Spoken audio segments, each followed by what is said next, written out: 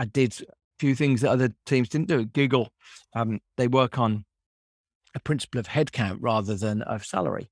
And so what that means is that people inevitably hire really senior people. And I went out and I hired like 3 kids who were like straight out of education.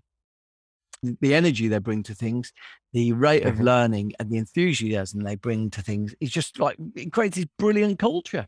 A lot of people at Google who are suited and stern and almost like consultants. We were just trying to get a job done on YouTube very differently. I talked to Bruce Daisley. He is the author of the Sunday Times bestseller, The Joy of Work, host of the #1 business podcast, Eat, Sleep, Work, Repeat, a workplace culture expert, and an award-winning speaker.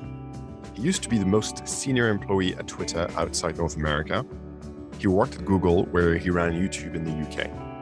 I wanted to talk to him because I like the work he does and his takes on workplace culture, and also because I was interested in his journey from media and big tech to what he does now. And I really enjoyed my conversation with Bruce, where he shares insights into what makes a high enjoyment and high performance work culture. And I really enjoyed hearing about his transition, writing a book and launching a podcast while having a high profile role in a fast-paced organization like Twitter. I hope you enjoy listening to it as well. Until next we meet, there be yourself. Bruce, welcome to the show. It's a real pleasure to have you on the Derby podcast. And to get started, can you describe what you do today? Yeah. So for a long time, I worked at big tech companies like Twitter. I worked at YouTube, which is part of Google. I did that for a sort of very long period of time. And really now I tend to sort of work, consult, advise, discuss with firms who are just working out their approach to hybrid working. So largely because during the start of the pandemic, I'd written a book previously about work, and during the pandemic, I started writing a newsletter, which just aggregated the latest research on what people were saying.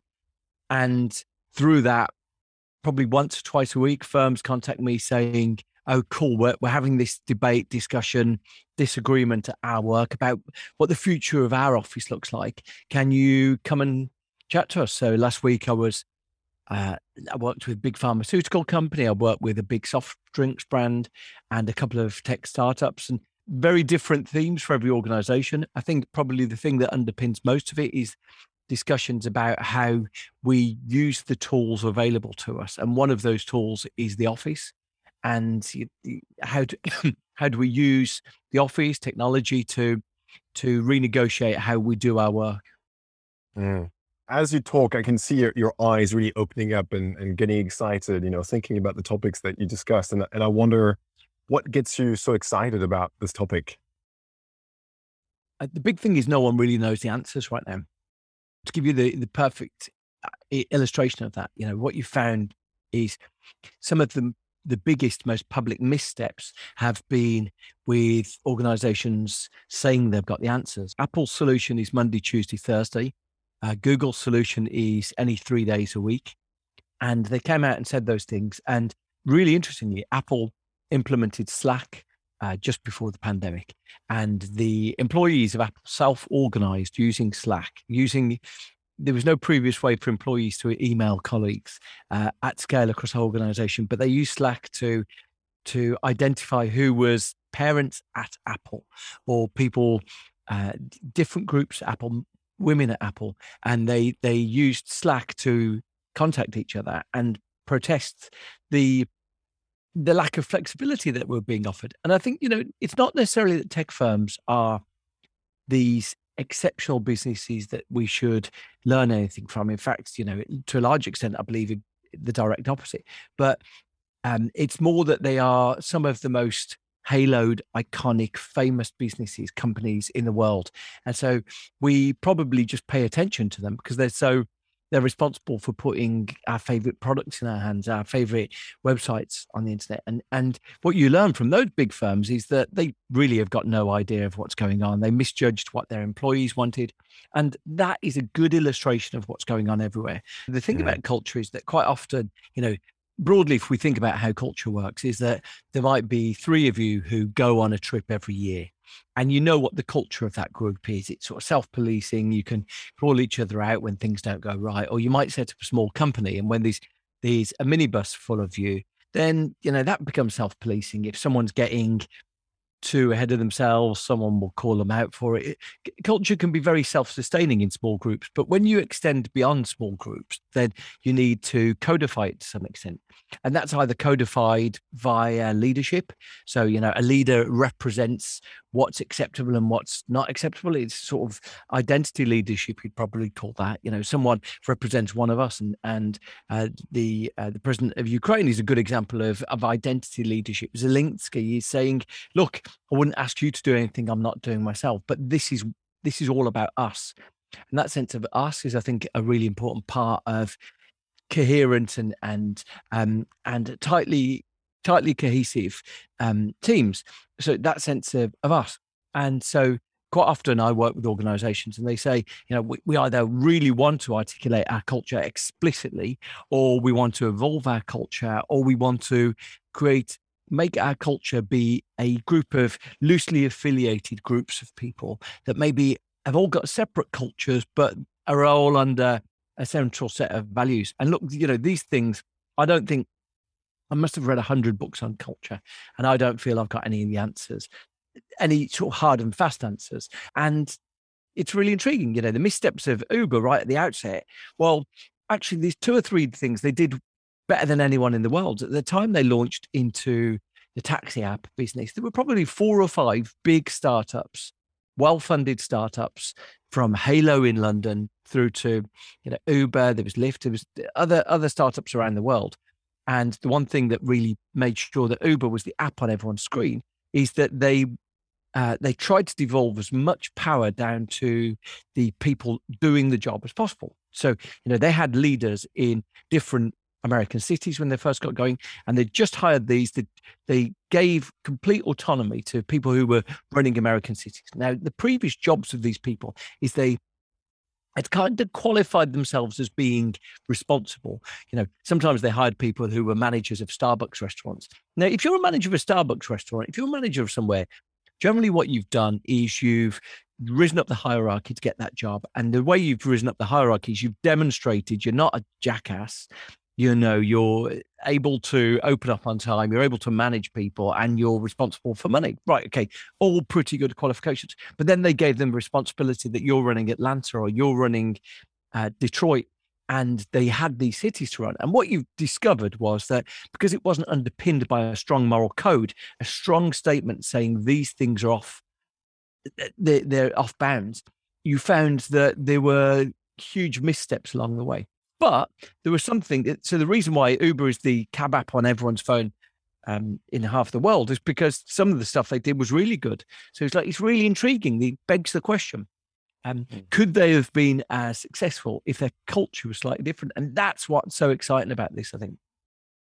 Well, so I read and heard that you got into it as you were managing the team in Twitter, and you realize, well, actually, I seem to be doing a good job at it, and the team is giving good feedback. And then things maybe didn't turn out as well. And you felt like, I need to get a handle on, okay, how do I make this office vibe really effective? How did you make this step from being the most senior person at Twitter outside the US to actually, I'm going to be the expert on workplace culture? Because that's a pretty big step. Yeah, but it's largely a reflection of what I said previously, really, that, you sometimes, we can all recognize good culture when we feel like we're part of it. And look, the danger, the myopia of that is that you can often feel like you're part of a good culture that is good for you, but bad for other people. Best example of that is work hard, play hard cultures.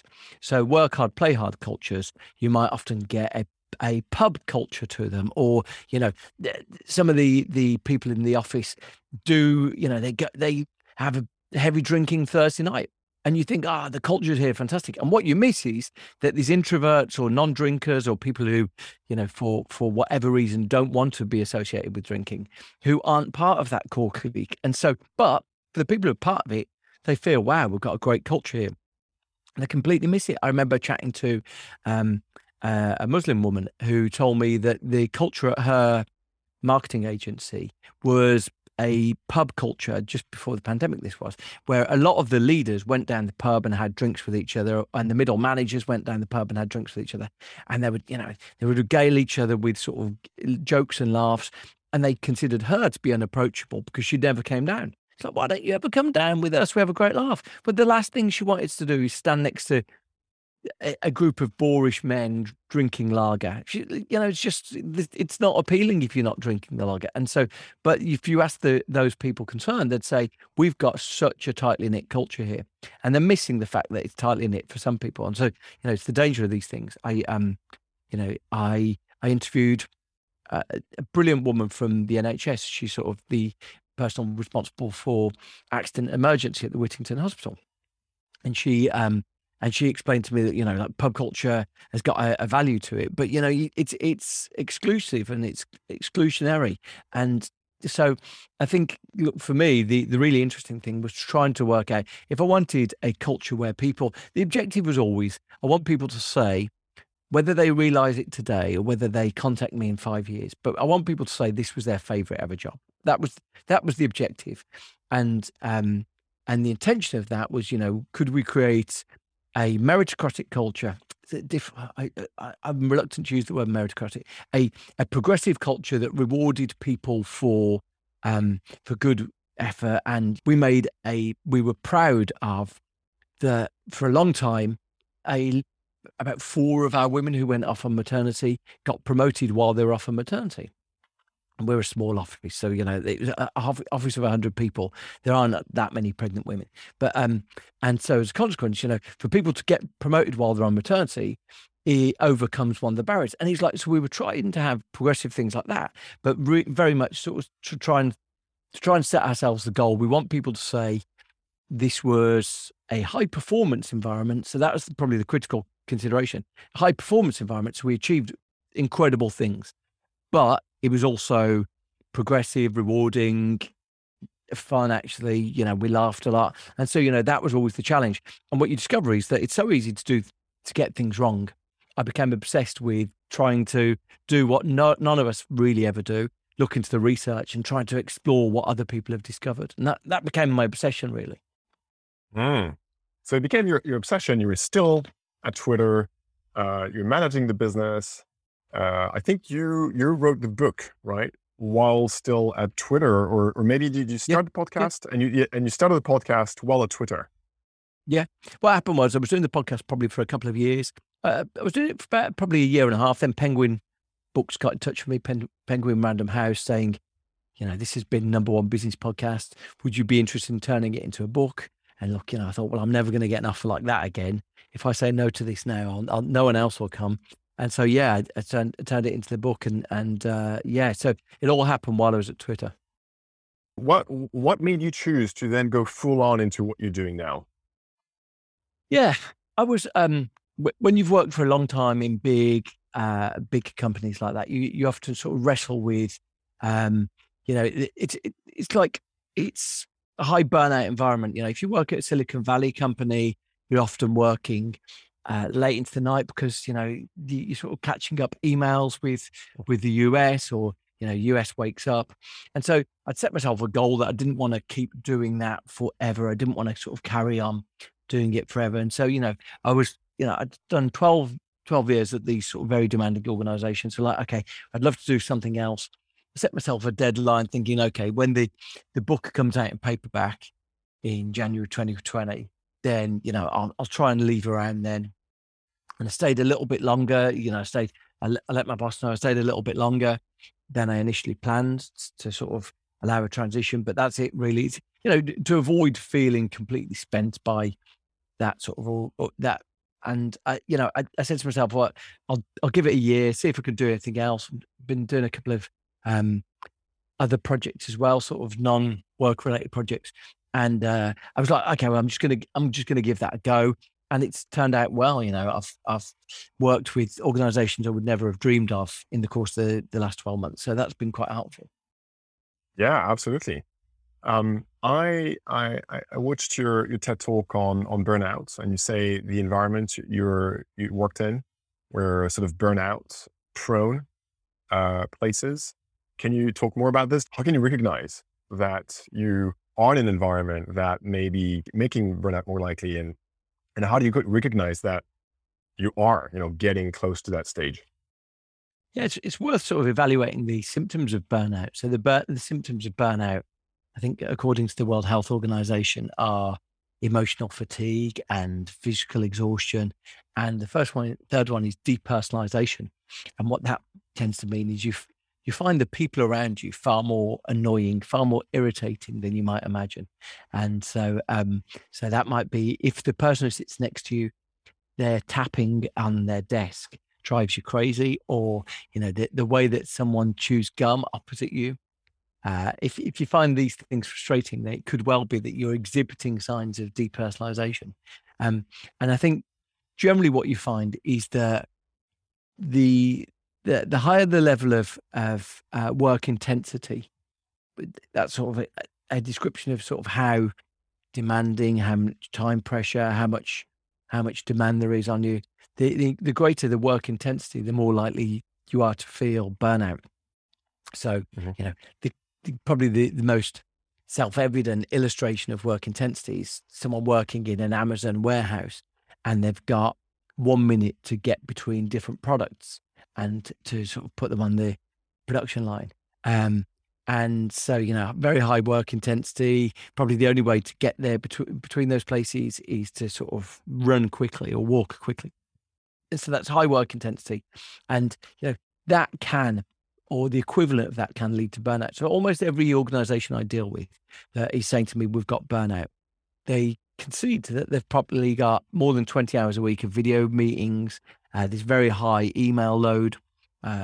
Maybe they are obsessive users of Slack. So any of those things can contribute to just very high levels of burnout, I think. And I've heard you also talk about the impact of stress, burnout, anxiety on the levels of creativity that you can find in the workplace. Can you talk to this? Yeah, I mean, there's a nice quotation from Gregory Burns from Emory University in the US, and he says the most concrete thing that neuroscience tells us is when the fear system is activated, exploratory systems in the brain are repressed. And, it's sort of a good illustration. By necessity, we're not meant to be creative when we're Mm. anxious, when we're fearful. When you're anxious that you might be um, your safety might be in jeopardy. The last thing you want to do is start sort of riffing on creative ideas. So it's, I think, by necessity, our fear system is deliberately operating in opposition to creativity. And look, it's got a direct relevance, hasn't it? If any of us are trying to be creative and we're in a state of anxiety, the example I always think of is your favorite music band. And, the first album that your favorite band might put together could be this joyful and untroubled period of creation when they were 18, 19. They were sort of creating something together. And then when they reach the time to put either their second album or their third album, sometimes the second album is the songs left over from the first, but the third album is like they're just this fearful, anxious organizer team desperately trying to work out what was a success before. And actually through that you can witness what we generally do. What happens when we're in a fearful state and we're trying to be creative? We do what we did before. We copy what we did before because that seemed to be successful.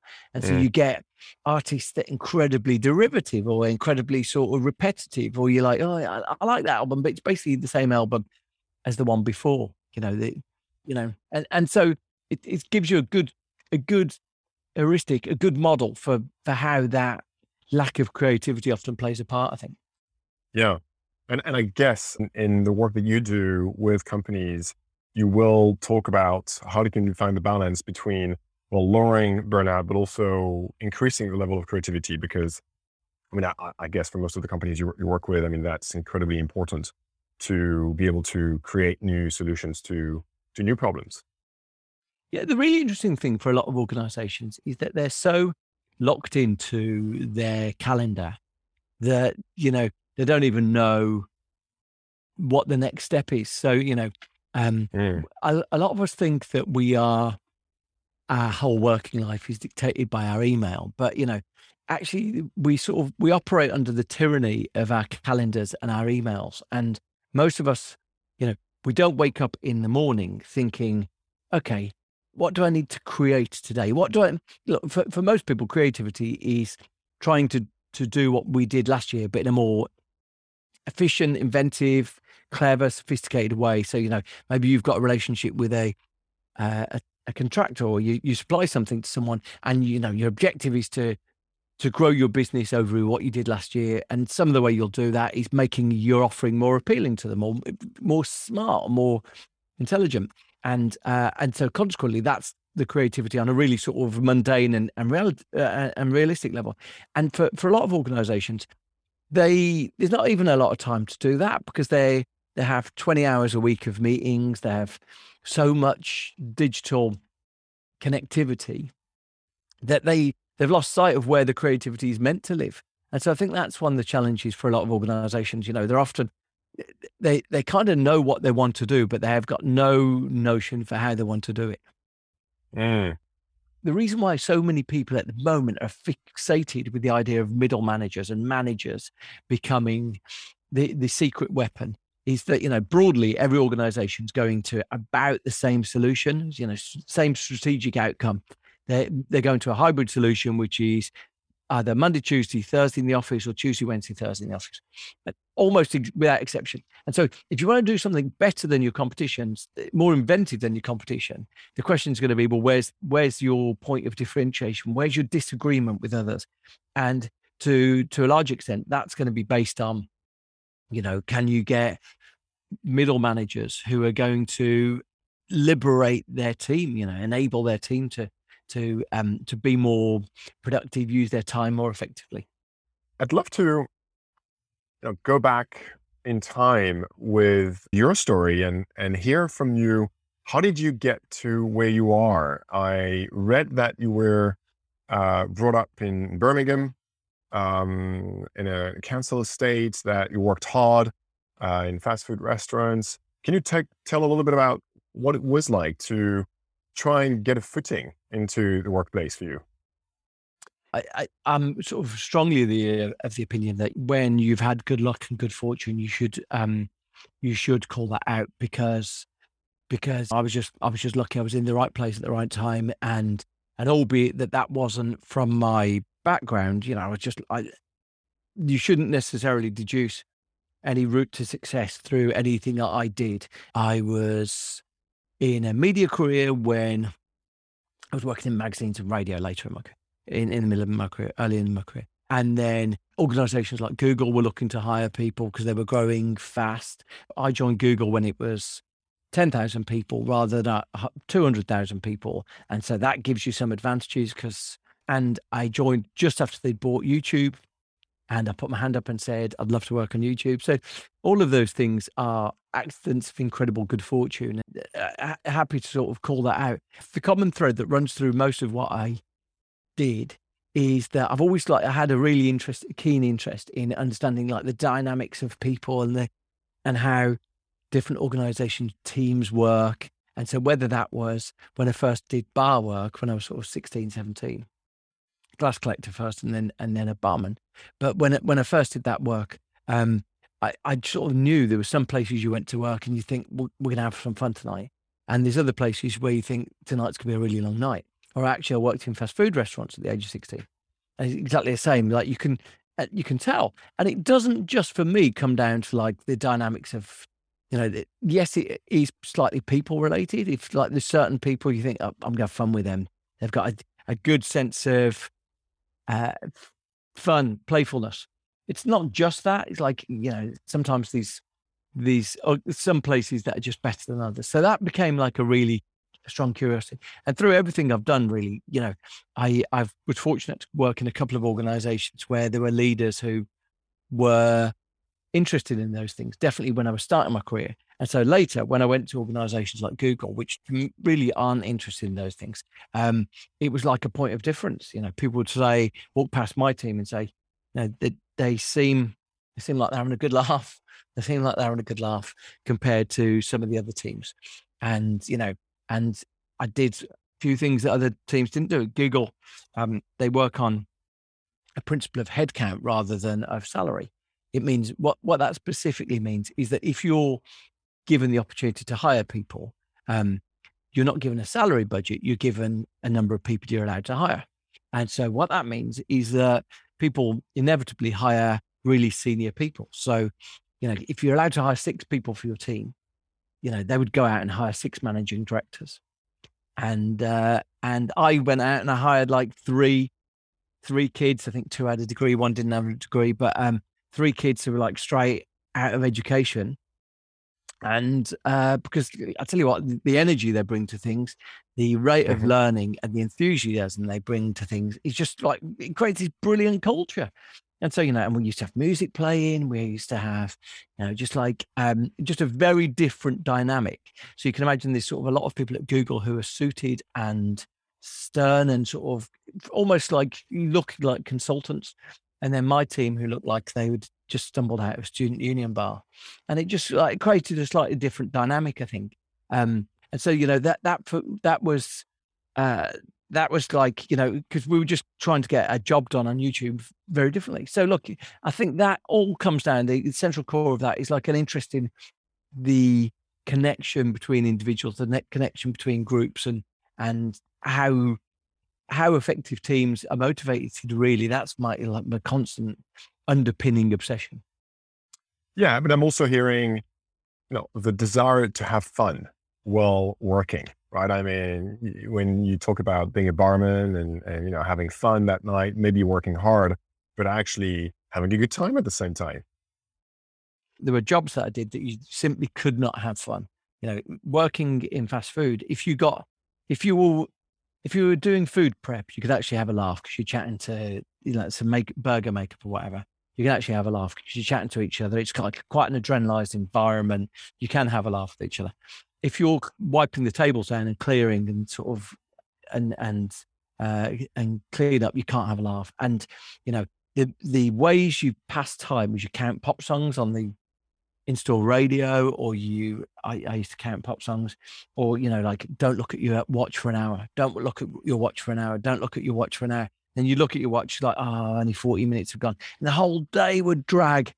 And so it was just like resolute to me. Okay, I don't want to end up doing something specifically like that. So just having fun was one way to get out of that cycle, I think. In the research that you've sifted through, what's the relationship between having fun at work and high performance? There's some good research. So there's a woman, wonderful American psychologist who passed away in February this year, called Sigal Barside. And what she was intent on doing is she was intent on following high-performing teams to understand the things that characterize them. And what you found is that whether it's firefighters, whether it's engineers, whether it's, in her case, she looked at cricketers as well. But, when you look at teams, when there's a strong sense of personal, almost affection, she calls it companionate love. When there's a strong sense of affiliation that runs through them, they are not only higher performing, they're more accountable. They are, if you get it right, they are more focused on results. Look, all these things are about trying to engineer them so that there's incentives for that team to be high performing together. And, within that, they need to know that there's accountability. So, if you've got poorly motivated team who are all good friends with each other, I guess the classic image that we might have of that is that a group of people loafing around because they've got disdain for the boss, they're not working that hard. Now, of course, there's a fundamental question about motivation and management there. But what Sigal Barside said is, she said, if you've got a group of people who are very focused on the job in hand, got a strong sense of companionate love, sort of affiliation with each other, they can be highly effective. And, the classic, probably simple examples of that is that bands of brothers, combat soldiers or firefighters, people who have got a strong connection with each other are going to go out of their way to look after each other and go out of their way to make sure they're elite performing. And so that's it. It's really interesting when you do, as a result of that, chat to organizations. So I've been inside fire services and I've chatted to firefighters. I asked one firefighter, about humor in the job and how their relationship with laughter. And he said, look, we laugh all day and it's such an important vehicle to making us feel connected to each other, but also dealing with things. He said to me, it's like an interesting coping mechanism. But he said to me, I said, do you tell your partner what you laugh about? And he said, if I told my partner the things we do, she would be horrified. Now, look, that's coping. He specifically said, quite often they're having to go into really macabre situations, and humor is one of their coping mechanisms. Now, of course, it doesn't play well to the outside world, but it's the way that they sort of build strong protective connection between themselves to stay grounded in their job. And there's really interesting evidence that firefighters or police officers, for example, who were present at 9/11, their sense of connection with each other, their sense of usness, their we-ness, their sort of connection with each other was protective against them suffering from post-traumatic stress disorder. In fact, really interestingly, if you look into the research of PTSD, the bigger predictor of how bad PTSD you have is not the extent of the trauma that you experience, but it's the sense of social support you have afterwards. So it's why, a lot of people who study adverse childhood experiences say the most important thing in adverse childhood experiences is parental buffering. Because if your parents can be around you, protective and sort of help you cope with whatever you've experienced, the more protective your parents are, the less the experience of trauma is afterwards. So it's like really interesting sort of to look into that and explore that, I think, because it's just a reminder that the more we feel togetherness with people around us, the more protective it is of us. Yeah. And that makes me curious about then the second book you're writing, right? Fortitude, which I think you described as being on identity and resilience. And I guess that sense of connections with other people is a big part or contributor to resilience. I wonder, what else have you found if you're willing to share?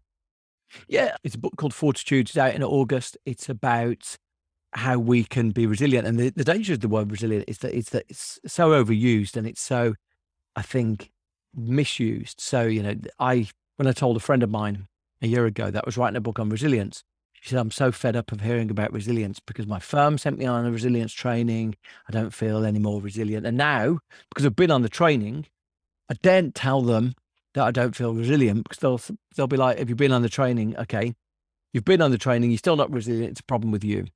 And that's what you often find. And, so the book is firstly an exploration into some of the models of resilience that we give them.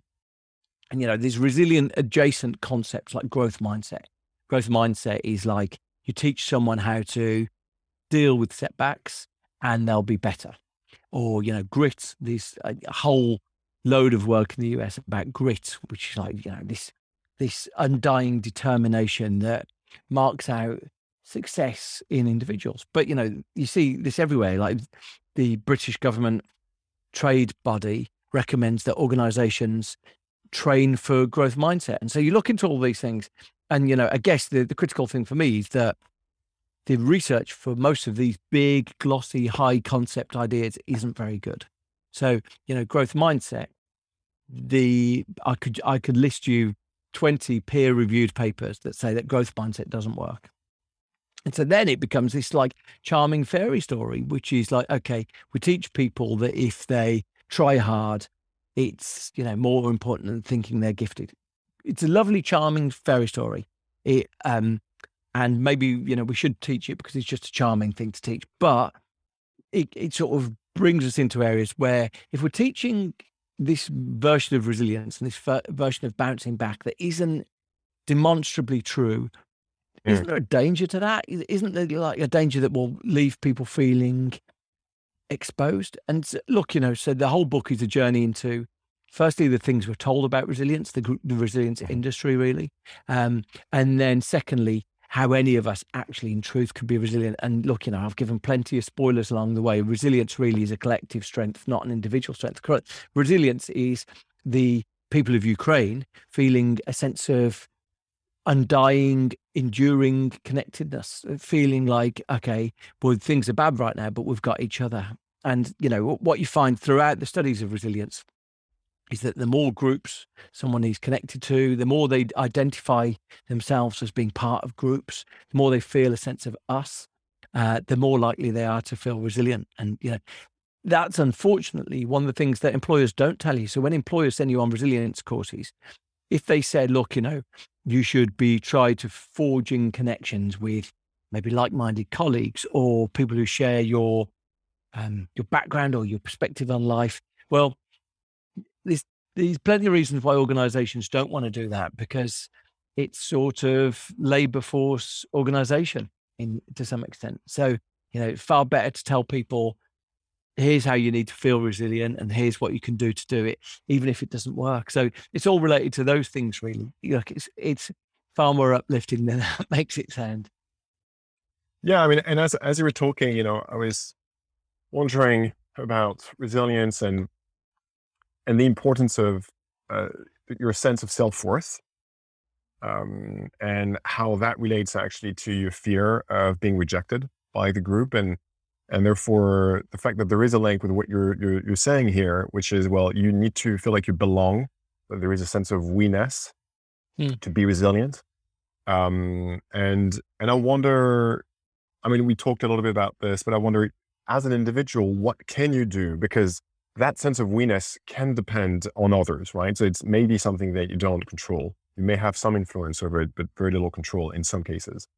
And I wonder, what can you do as an individual to, well, I guess, grow your resilience when you have little control on that sense of we-ness?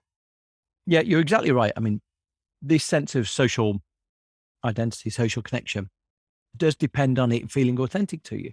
There's no point me suddenly associating with a group of rugby fans and hanging around with them all the time when, I've got no connection with rugby, no interest in rugby, and no common currency to talk to these people. And so when a group feels authentic, it doesn't work. But, like you say, you might join an organization and the organization feels tightly bound around certain themes.